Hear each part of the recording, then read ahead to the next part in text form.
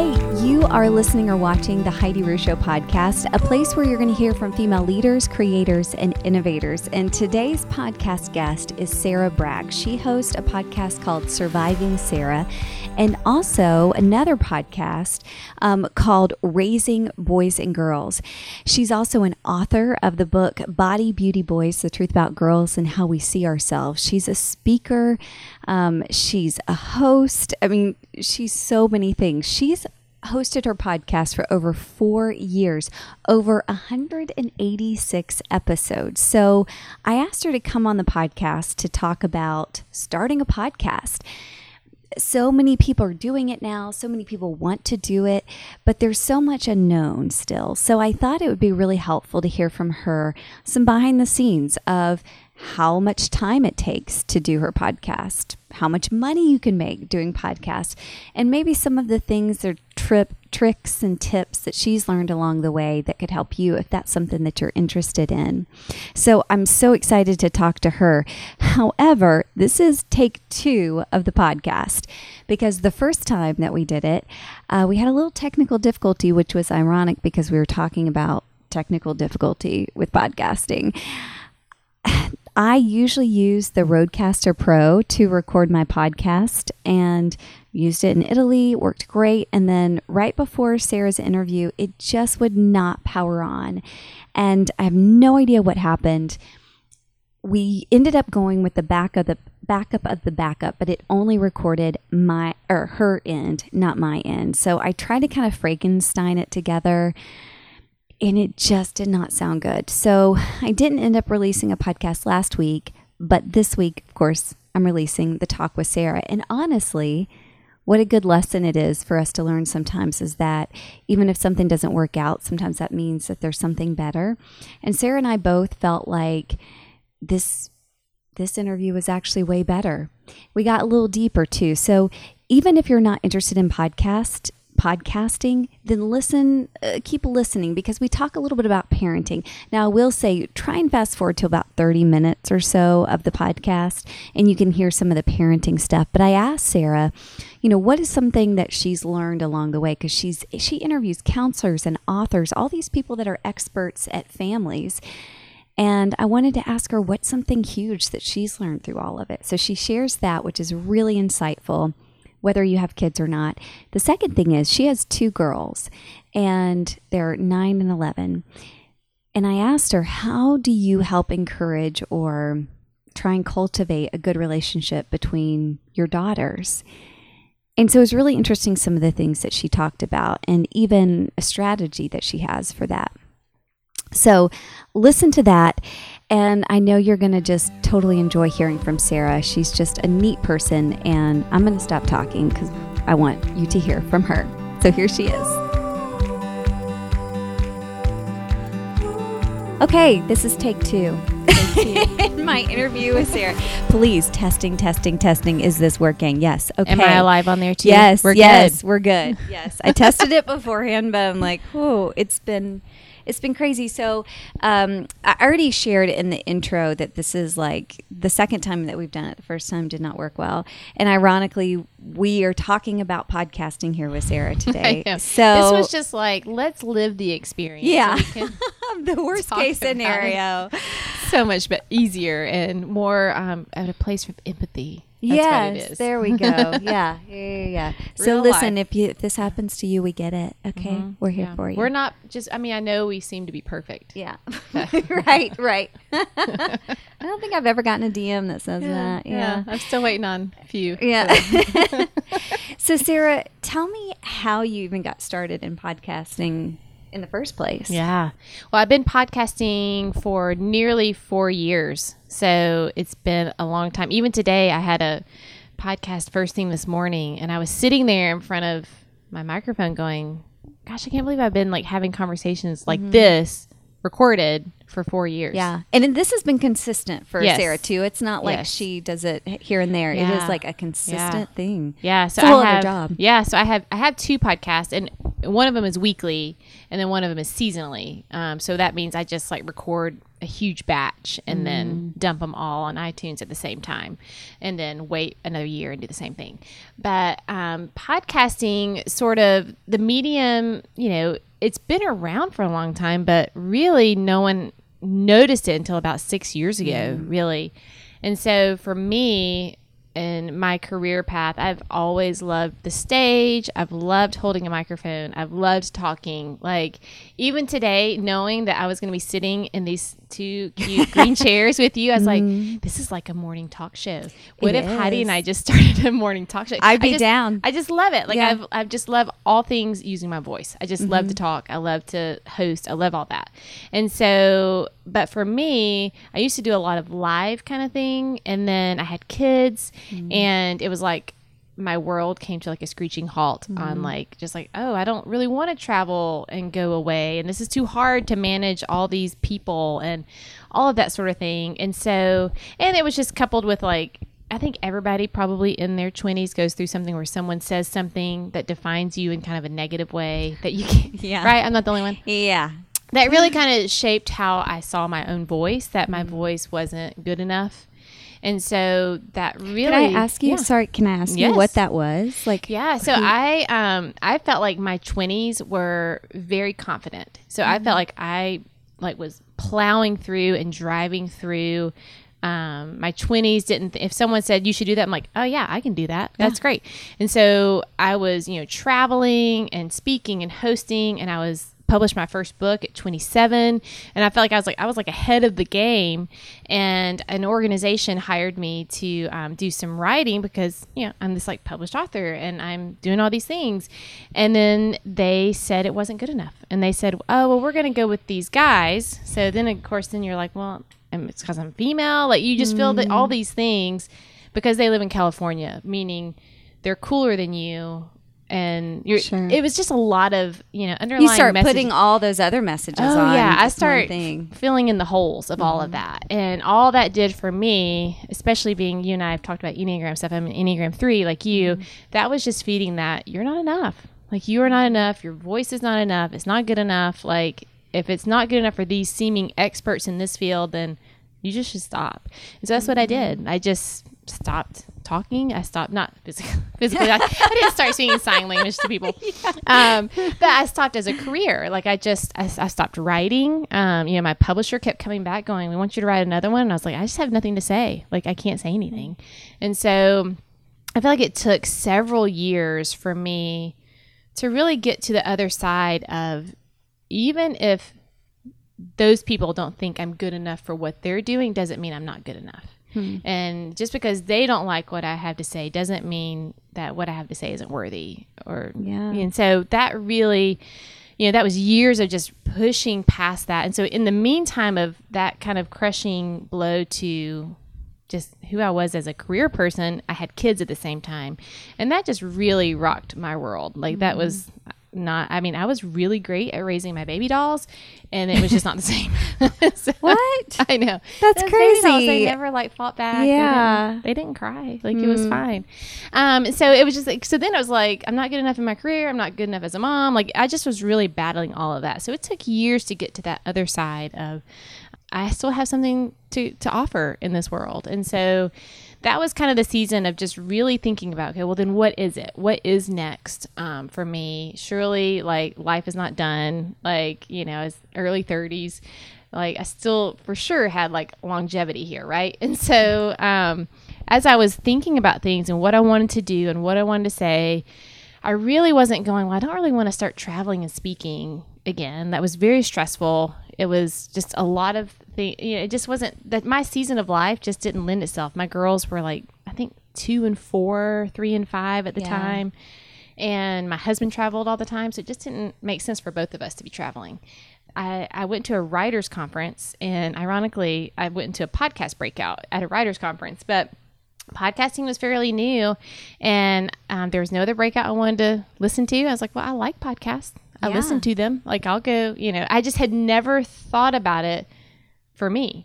And so I was sitting there, and it was just like a light bulb went on of going, oh, I could use my voice and not travel anywhere. And so it just really was this thing of going, oh, I love talking to people. I love encouraging people, making people feel like, hey, who you are is enough, and just show up where you are. And it's okay if you're not where you want to be, let's just show up where you are, and that surviving is really enough right now. And so that's really kind of where Surviving Sarah, the title of the show, came from. And so that was in in October of 2015. And then I went home and launched it by December. Wow. Yeah, hit the ground running.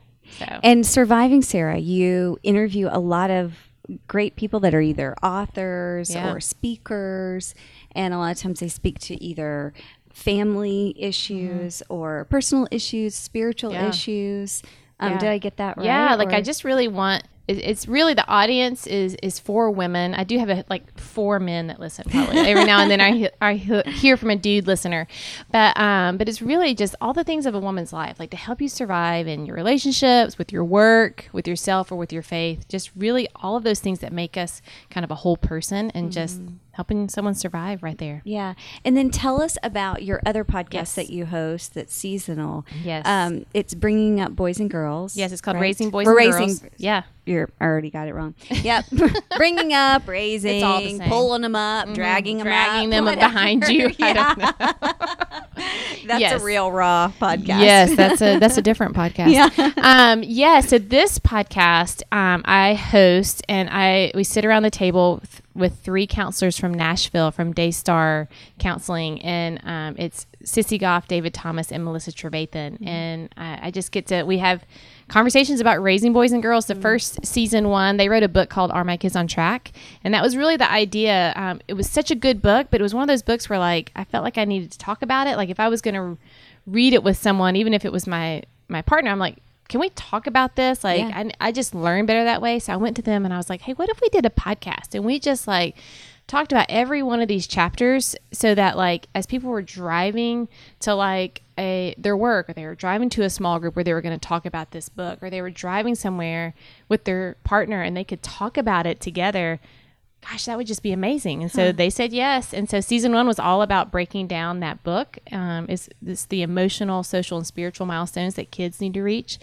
And then season 2 was really looking at raising boys and girls, who they are in each stage of development and what they need in each one of those stages. Wow, that's so good. That was such a smart idea, Sarah. Yes, it really is. And I've heard from a lot, when these counselors, they go and they speak everywhere, and I always hear, they let me know that there's men especially who come up to them and they're like, or wives will come up and say, my husband would have never read the book, but he's listened to all these episodes. And so it's spurred conversation and helped them with their parenting. So. And you probably never... that may have not even come about had you not already had your own podcast and you kind of knew what was going on. Yes, because I saw the benefits of podcasts. I saw the benefits of that medium of being able to listen as you go. Videos are great. Thank you for watching. Yeah. But you can't really do it you shouldn't do it on the go. Please don't watch this in the car.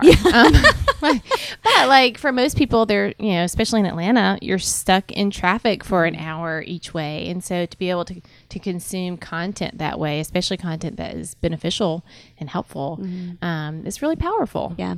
Okay. Let's talk about some specifics. So when you started the podcast, what were some things that you got technology wise and just everything that you needed to get started? Yeah. What were those things? So the first thing I did was consult with someone who was doing a podcast. And I think that is so helpful because there's just a whole world that is unknown. And so I would advise someone to start there.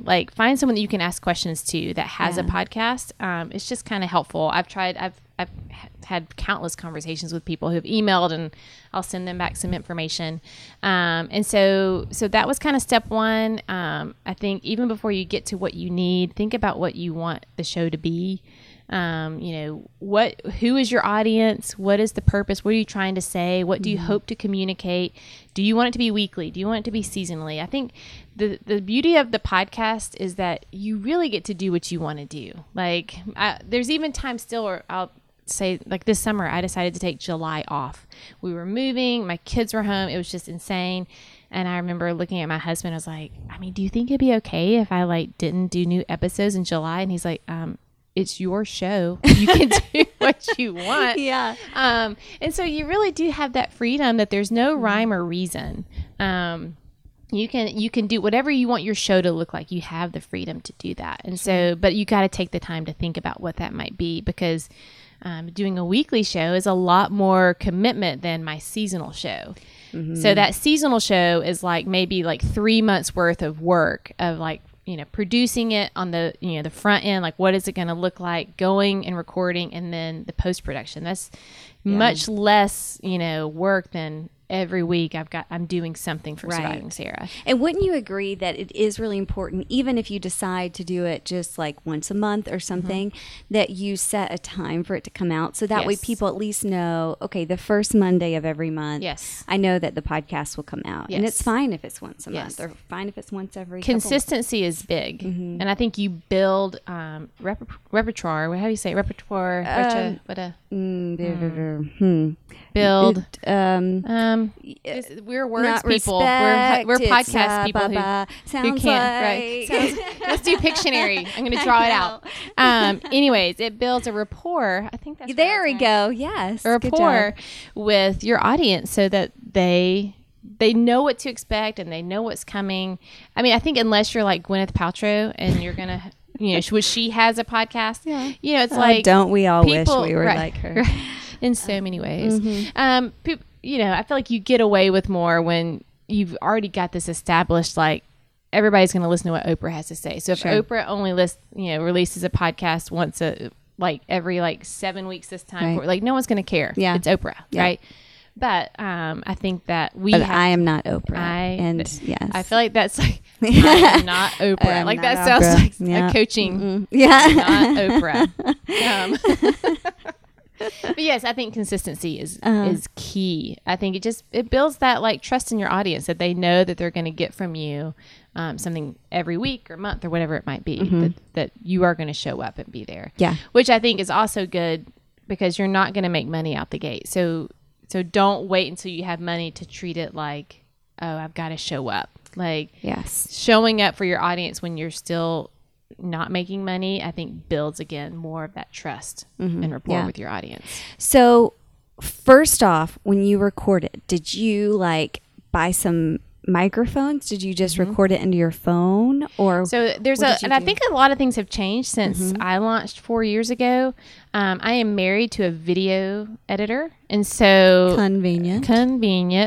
He did edit my show for the first year, and then he was like, no more, you gotta learn. And so he knew microphones, he knew all that, but he was also a big podcast listener, and he's like, they have to sound good. Like you have to do what it takes, which is why we're re-recording right now. Exactly. I could not it didn't sound great. And so it's going, yes, I want to be consistent, but if it's at the sake of it not sounding good, you might lose people just because you're like, well, this doesn't sound good. Why would I spend an hour listening to this show if the audio is so bad? And I think when I go into a podcast, I think there's two people I'm serving. I'm serving you who are listening or watching, and then the guest.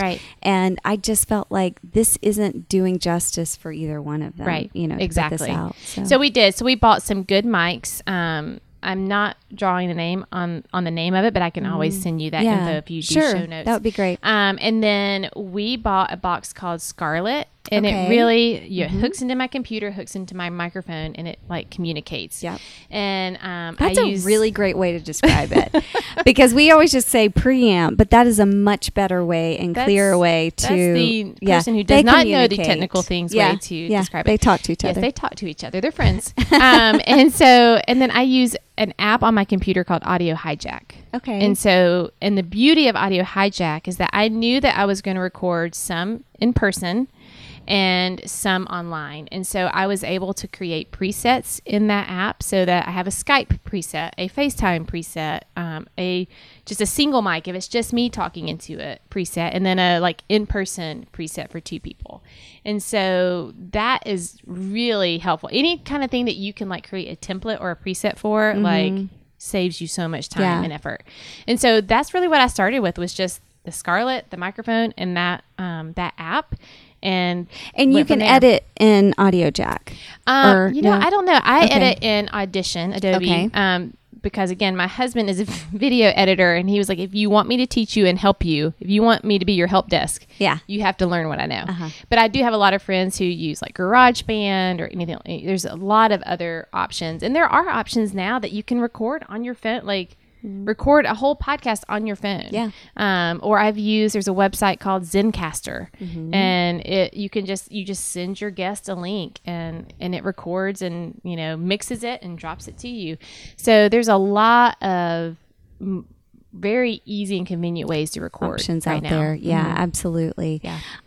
Have you ever had any technical difficulties like we had the first time we were doing it? Yes, and I was sweating it this morning with my interview this morning, going, what if it doesn't record? Because Heidi and we didn't record. I have had.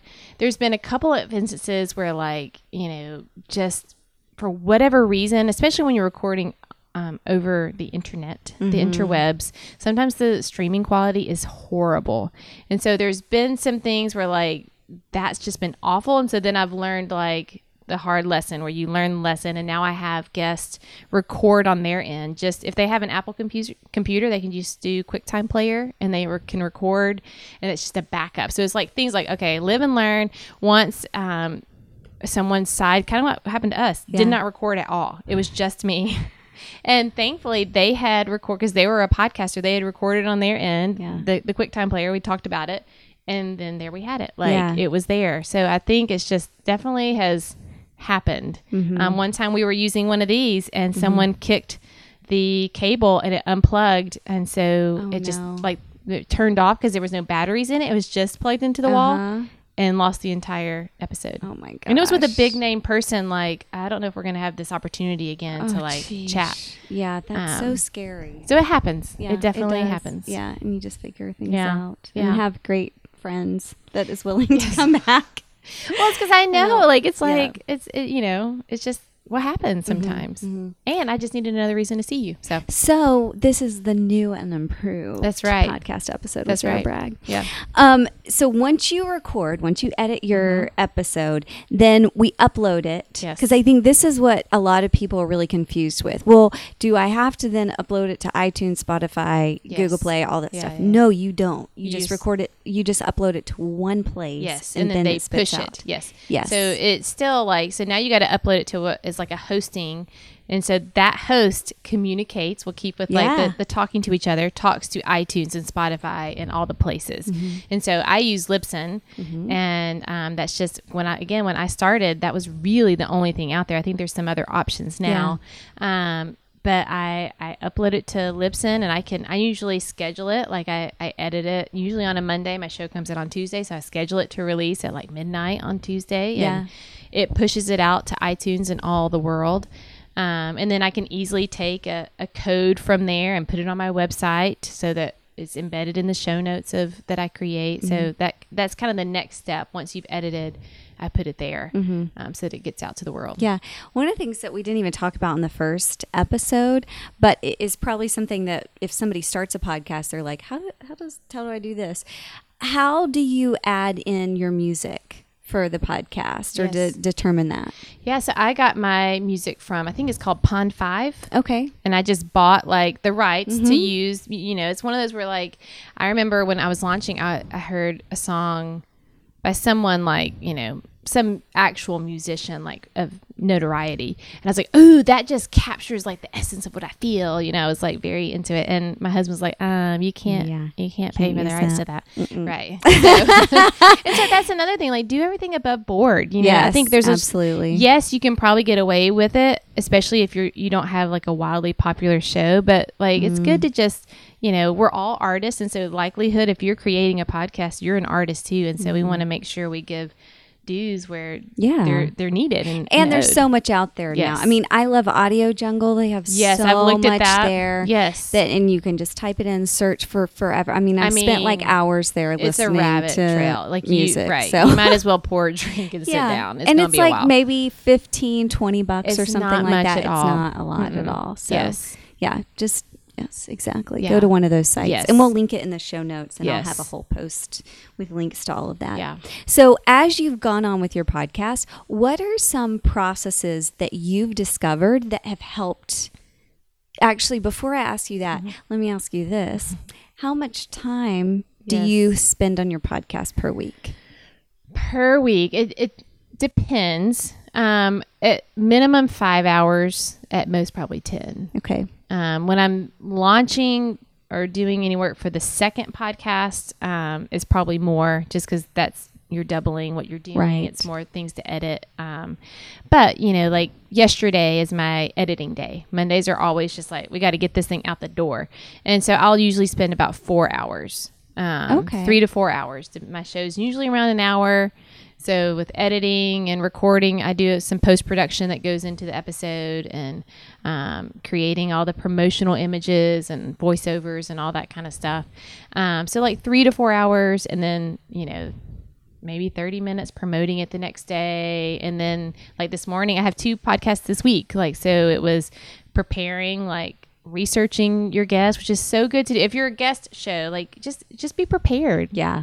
Don't show up and, I'm great at winging things, but it was, I think it shows respect, and it knows not only to the guest, but to your audience where I want to take you. Mm-hmm. And so preparation work that takes time every week. And then the actual, sitting down to record with someone takes an hour. Yes. So that's a time. So, So as you've gone on, what are some processes or ways that you found that have helped you to be more efficient in that? So my show with Surviving Sarah is an interview-based show. So one of the things that I do, I do get a lot of emails of requests to be on the show.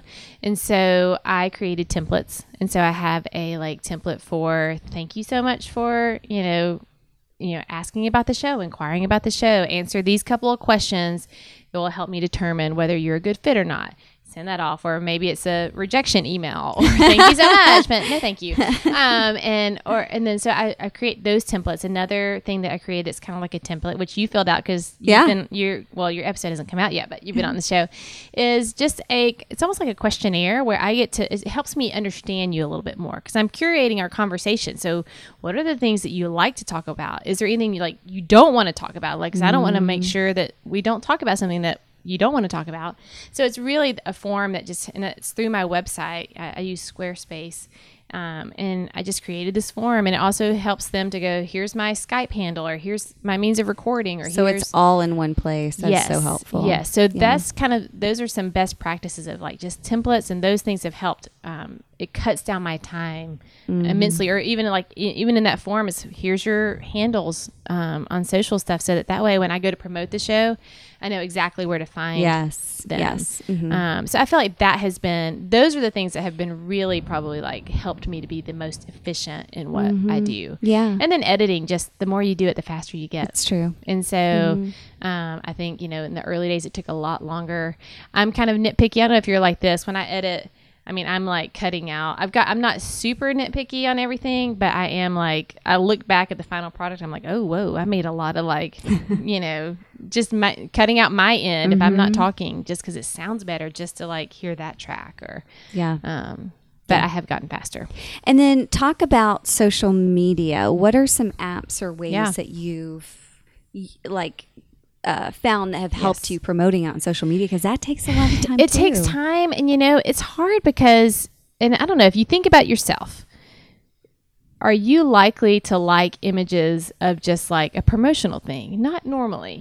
And so, yet you still have to use it to promote your show, because that's where people are. Right. And so I've really tried to, I've done different things over the years of promoting the show. Usually if on my feed, if I do an image of the person that's on the show, it's my least liked image. So true. Same for me. But I think it's because people want to see you. Right. If they're on your social media. Yes. Yeah. They're like, wait, who's Even this? though that show is yours, they still just want to see you. And so I've tried to promote the show either by using a quote, just because I like the look of intermixing quotes and images, or a picture of my real life, and then I talk about the show. Yeah. But I really have tried to utilize Insta stories, because I think most people are really landing and staying in Insta stories mostly. And so I try to tell a story. I use graphics and GIFs and music and voiceovers. I create an image of the person on the show, and then I create a voiceover for that, and and put all those things together to kind of tell a story. Yeah. And so I use a website called sparemen.com. M-I-N, not M-E-N. Oh. That might be, You got some spare men over there? Spare man. Burly man? I need a spare man. Yeah. But a sparemen.com. And that you can easily, I use Canva.com to create my images. And then I just go to Sparemen, upload my image, upload my audio file, and like, boom. Yeah. It's created. Awesome. You can do it in a square or in a landscape. Like you have lots of options and it's free. Yeah. And Headliner is another one. I know we talked about they're that. The same. Wait, they are? Yes. Oh my gosh, okay, I'm learning. Sparemen, this is how archaic I am. Sparemen was it, and I think Headliner came in. Oh. So if you type in Sparemen, you'll get to Headliner, or if you just go to Headliner. I see. Yeah. Got it. Yeah. Okay. Huh. Yeah. There you go. Okay, let's talk money. Yeah. I'm sure that so many, if you're listening and you're like, I do want to start a podcast, but like, could I make money from it? You know, if so, how? And what would you say to that question? You can make money. Yeah. It's kind of like, I remember when I was getting published for the first time and you think, I'm going to be published. I bet I'm going to like make $1 million. Yeah. You don't. But I remember someone advising me saying like, no, like the people that make money off of writing books are the people who write a lot of books and they sell a lot of books. And I think that's the same thing with podcasting. You have to have a lot of listeners to really make a lot of money. Yeah. It is possible. I have friends who are, not only are themselves employed, but they hire people full-time positions because they're making that kind of money. But it's also they're making money from live events and ebooks, and they're doing a lot of things, not just advertising on the podcast. But with advertisers, it really comes down to there's kind of it's called a CPM rate, and it's usually $25, maybe max $35 per 1,000 downloads that you have. Okay. So if you're only getting 500 downloads a month, you're not looking at any money. Right. So you at least need to be hitting 1,000 downloads. Actually, I take that back. It's a week, 1,000 downloads a week. Yeah. So again, you've got to be bringing in some serious weekly downloads in order to really make a lot of money from it. Right. And I have a really popular show, and I was finding that it wasn't enough to just like throw off all my other things I do for work and just lean on that. Yeah. And there are different ways to be able to add to that income, like you said, with the speaking. Yes. Amazon affiliate, being an Amazon affiliate as well. If you have stuff that you talk about, like even with equipment. I mean, I'm an Amazon affiliate. I was through the party blog, so I just still have that link. And if I talk about anything or there's products that could help you, I'm going to link to that on the Amazon affiliate. Now, it's not like I make a ton of money off the sell, but I know even with like Parties for Pennies, my blog, I still made probably an average of $25 a month from that. Which helps just cover the cost of the blog. Exactly, yes. Well, and that's what, I mean, the affiliate thing is huge. That's why like in show notes, I always, if I have an author on, I'm putting an affiliate link in for that. Or I'm an affiliate for different things that I believe in, that I buy in. Like I even have a friend who created a how to start a podcast guide, and it's so good. And so I'm an affiliate. I believe it's sarahbragg.com/start your podcast. I'll send you the link. Okay. But it's a great guide of like all these technical how-to things. I'm like, oh, I believe it. Like when I launched Raising Boys and Girls, it had been over 2 years since I had launched a podcast. I pulled that guide up and was like, wait, how do I go through Libsyn and like upload a new show? Like it was just all these little details are helpful. So it's like affiliates are great, live events, ebooks, any of those kind of things are helpful. Yeah. I was just reading an article about like making money from podcasts, and they were saying that kind of a good rule of thumb, or you can kind of expect if you diversify with Amazon affiliates, maybe even Patreon, which we can talk about, and sponsored ads. If you're bringing in 5,000 downloads per week, then you could probably get a decent part-time income from it. If you get to 10,000 downloads per week, that's when you can make a little bit more, and it could probably be a full-time income, but it still would be from various avenues, not Yes. just from advertising. Exactly. And that was one of the things I think that I learned. I did strictly advertising, I think it was like year 3. And it did not give me what I thought it was going to get. So that was one of those lessons of like, well, this is bringing in this much, but it's definitely not going to replace my part-time income that I have through like content editing and writing that I do. But yeah, so Patreon is another avenue that I've been trying to launch one for 3 years, and I just keep like not finding the time. But it's a great way of it's a place for artists to be supported in what they do. You have you have musicians and videos, and there's YouTubers, and there's podcasts. There's all sorts of people that are creating content that are just looking to be paid for. That's the tricky thing is we're used to getting things for free. So with podcasts, we're just consuming all this content and expecting, well, why won't they keep doing it? And you're like, well, I can't pay the bills. I have to actually get a real job in order to, And so Patreon is a great way to kind of come in and you can set the bar at what you want. It could be like, hey, support me for $1 a month or $5 a month or whatever you want to pay me a month. And it just kind of is a way to support the artist that you're listening to. And then a lot of times, like you were saying, that you are going to give some bonus content that's really good that people have been asking for the people that are signed up to be a Patreon, so that way they get bonus. So the thing value. That one of the pieces of advice that I heard with Patreon once is that the Patreon accounts that are very successful are the ones who treat that audience well, where they don't treat it as just like an offering plate, like, oh, just, like share a love offering for us, you know, but it's really creating a sense of community with those people. And so that's why when you get free things and you get content that you really want, it's not that I'm withholding content from my regular listenership, but it's going, gosh, how can I create a sense of community with these people who are going, hey, I believe in what you're doing and I'm giving you $5 a month. I mean, that's like, some Starbucks right there that someone's giving me.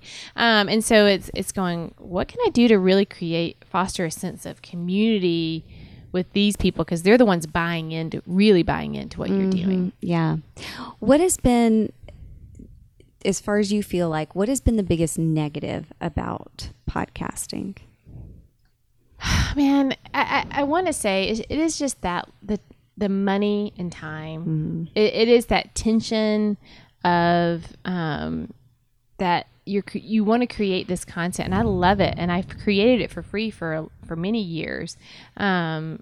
But you also want to get paid. I remember I just told my husband this not long ago. When I first started, it was like I was showing up in someone's home and for like a book club, and it was just like me and like 7 people, and we were just hanging out, and I just drove like 5 minutes away. And now I feel like I'm flying to a different city every week and standing on stage in an arena and talking to people. And so it still is meaningful. It's just more exhausting. Yeah. And so that tension, the negative is that, we want to consume things for free. It's hard to make people want to pay for content. So it's just that tension that you have to manage. Yeah. It's probably been the hardest thing. What's been the biggest blessing or the positive thing that's come from podcasting? I really value connection.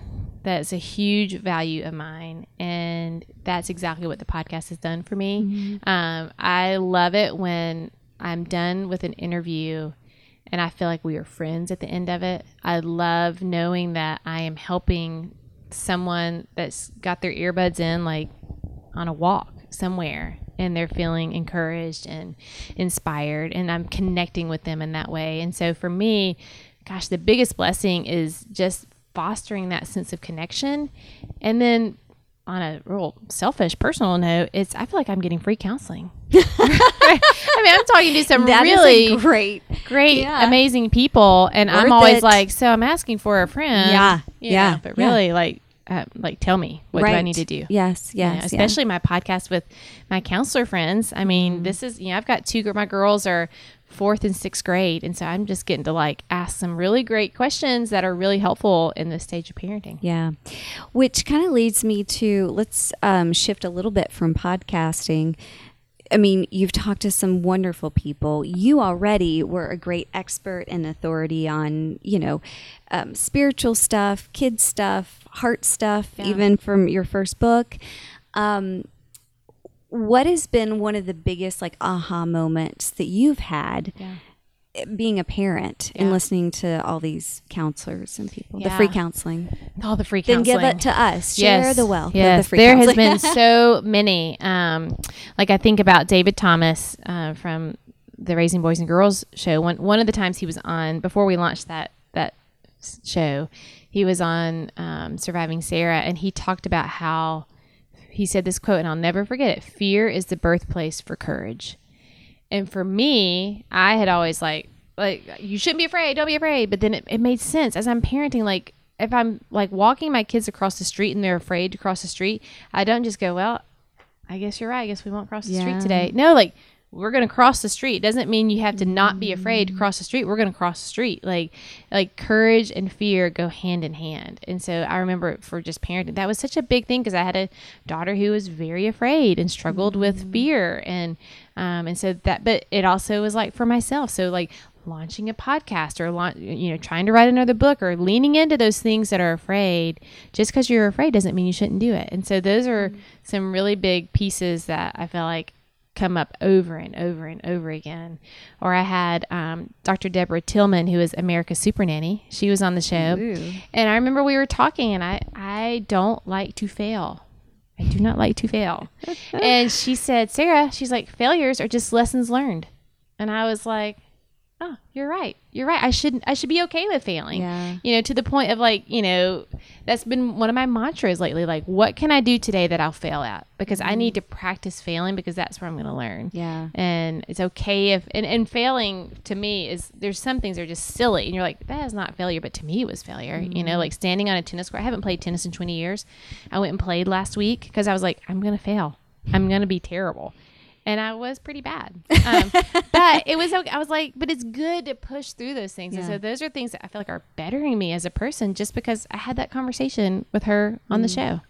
And as a parent, I mean, what exactly is the measure of success anyways? How do you know, how do you even know if you're failing or succeeding? Right. And see, and that's the tricky thing because I think we all think success in parenting is good behavior. And so then you go, well, my kid is not behaving well. So what does that mean? About you. Yes, about me. My own worth and my own, I'm measuring my worth by how well she is behaving. And really, I feel like I'm surrounding myself with these amazing people. I'm learning, who she is it does not reflect like my worth, and really kind of learning that I am enough and she is enough and I am loved no matter what and she is loved no matter what. Those are things that I feel like I didn't know before when I started off parenting. I'm not even a parent, and that spoke to my heart. You have 2 girls, and I have to ask this question because there's 4 of us girls who are super close from college, and we talk like almost every single day through Marco Polo. Thank you, technology. Yep. But they're all spread out all over the country. Yep. Nobody lives super close. And my friend Jenny, she has 2 little girls, and they're under the age of, Jenny, please don't kill me for this. Under the age of 6, I'm pretty sure. Yeah. Yeah. Because, because Harper is just starting preschool. She won't go into kindergarten until next year. So that's 5? Yeah. 4? Yeah, 5. Okay. Sorry, Jenny. But, and then her younger daughter is 2, I want to say, almost 2, maybe a little over 2.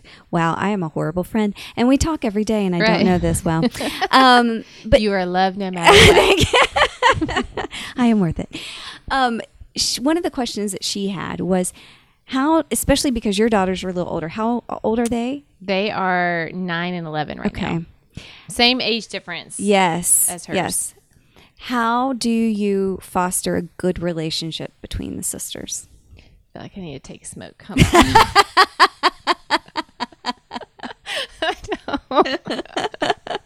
I'm sorry I don't have vodka or anything over here. Too. Smoke on that one. It is hard. It is hard. And that was one of my biggest fears of having 2 girls because I didn't have a sister growing up. And so, but I was a very competitive person, and I feared, it's like, I feel like if I had a sister, I would have been really competitive with her. And so just, it was very scary. It is not easy. And, but from very little, I feel like it's one of those things that I keep waiting that one day it's going to click. Like every time I meet someone who has sisters, I'm like, when did you all become friends? When did you start? They're all like, back off, crazy lady. And so, but everybody always talks about like, it's almost like late high school or adulthood of really kind of becoming friends with your sister. But even from like those ages and earlier, we would always say, you have a best friend for free. Yes. You have a best true. friend for free.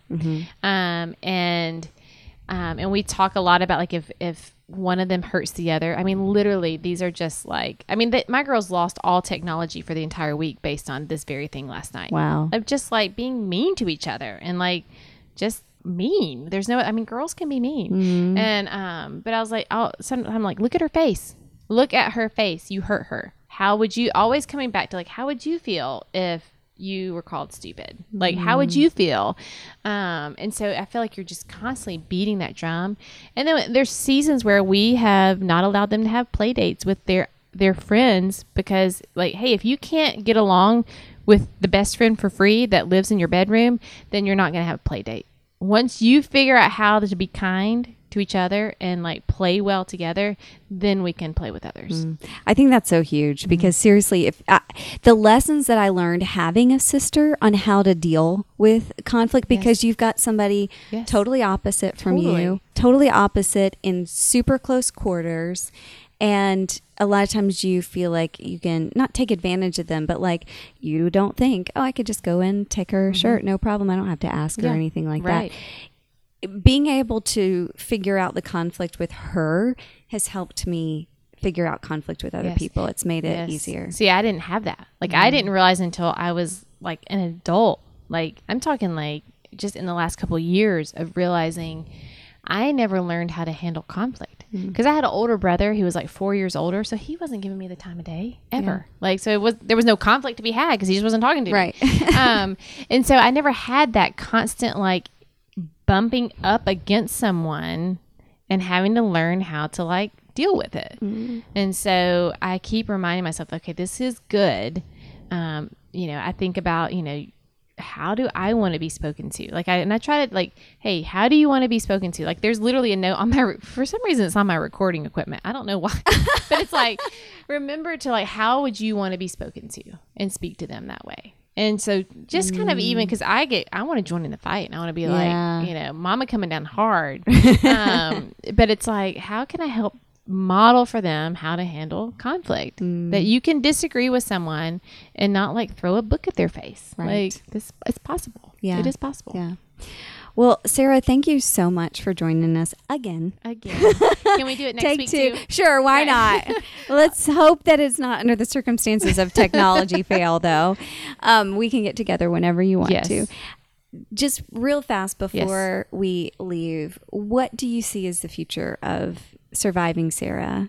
You know, I don't know. I have no end in mind. So it's, you know, every Tuesday still coming. I have guests already lined up through like March. So it's still rolling. I just see more, you know, I'm going to write again. I want to write another book and just continue to foster a sense of like connection with my audience. And it gives me a lot of life to actually have like conversations to connect with who's listening. I get so excited when someone, you know, sends me an email or a message or whatever, and because I'm like, you're real. Like I see the numbers on like Libsyn, but no, you're real. Like you're an actual person, and to know that I get a chance to like help you survive where you are just makes me excited. So I think just continuing to build those avenues of where I can connect more with people.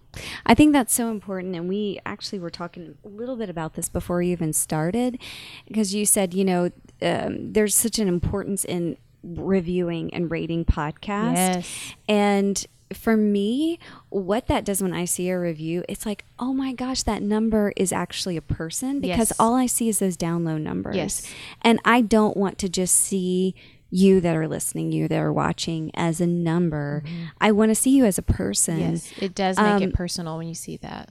but it is so hard, and I know that it takes time to even review and everything.